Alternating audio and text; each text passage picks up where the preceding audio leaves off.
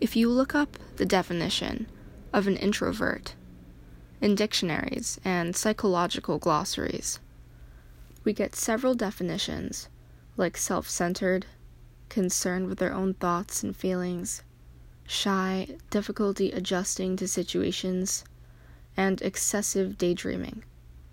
Their definition is incorrect. Introverts are quite misunderstood. Being an introvert does not mean withdrawn. Outgoing people are very much capable of being introverts. Introverts keep their thoughts to themselves, but that is also due to the time needed to think before acting. It is the same regarding social settings. I like my time to mentally prepare, and I do not struggle adapting to socialization. I may be an introvert, but I am not shy, and definitely not serious in most situations. I have fairly well-rounded people skills, and I push myself to try new things. People skills are said to be essential to climb the ladder to success, but that does not correspond with how one chooses to regroup their thoughts. According to Susan Cain, author of Quiet, the power of introverts in a world that can't stop talking. Introversion does not mean shy or to have the fear of social judgment. It is the response to stimulation. Usually, introverts feel they're most capable in their relaxed environment, while extroverts crave larger amounts of stimulation. Psychoanalyst Carl Jung says extroverts gravitate towards groups and action, energized by external stimuli. In contrast, introverts recharge with reflection and solitude.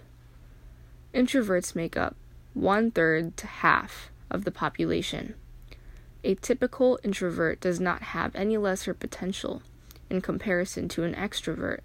However, society perceives them otherwise. Extroverted behaviors are considered to be the healthy norm. When I was in grade school, I was always asked if I was okay. Why? Because choosing not to talk and being self-sufficient is seen as antisocial, uninvolved, and some even assume the early stages of depression. Introverts, just like anyone else, can be confident. The alone time they have increases their comfortability with themselves. Society guilts introverts to believe they're wrong, leading them to deny themselves and trying to adapt a new persona.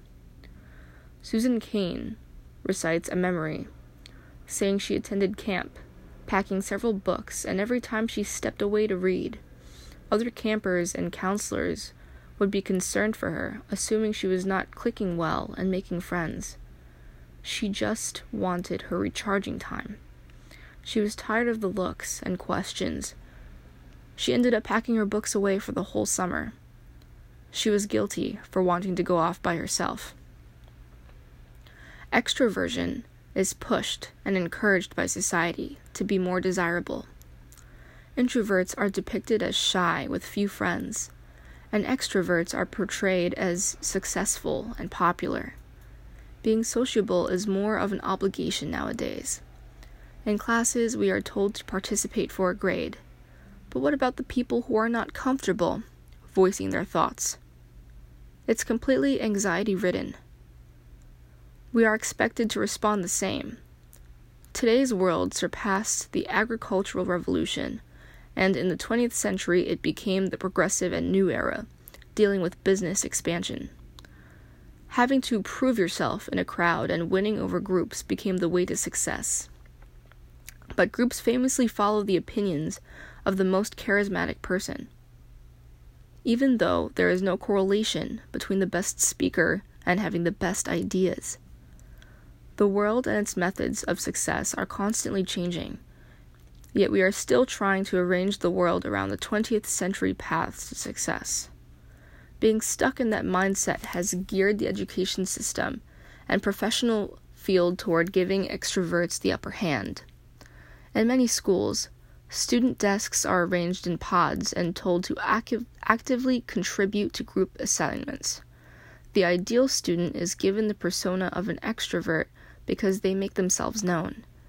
Society gives an overlooked importance of putting oneself out there and to develop an impactful personality.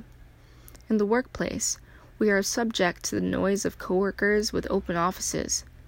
In meetings, extroverts are praised for speaking up and putting their voices out there. Carl Jung said we need balance for creativity and productivity because solitude is a crucial ingredient linked to successful ideas, since that is where deep thought roots. Introverts are often disregarded for leadership positions, when in fact, introverts tend to stay careful, aware, and less likely to take outsized risks. Introverts are comfortable working alone, and that indirectly asserts the dominance needed to take charge. Introverts are equipped to initiate strong connections because they are inclined with enhanced listening skills and thrive in one-on-one conversations. According to Adam Grant, a psychologist and professor at the Wharton School of UPenn, introverted leaders often deliver stronger outcomes because when paired with proactive employees, they absorb and evaluate the needs, proposals, and voices of staff. They are more likely to let employees run with their ideas, which improve connection, trust, respect, and a positive environment. Introverted leaders are motivated by productivity, not ambition. They gain more satisfaction from maintaining the team's quality work.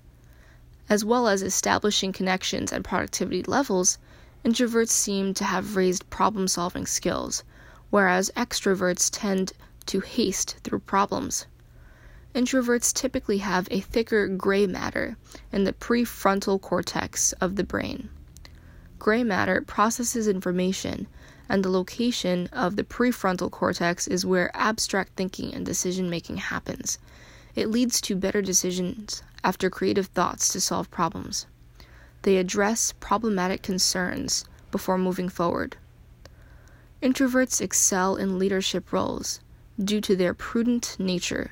They are active listeners, express humility, and greater receptivity to suggestions.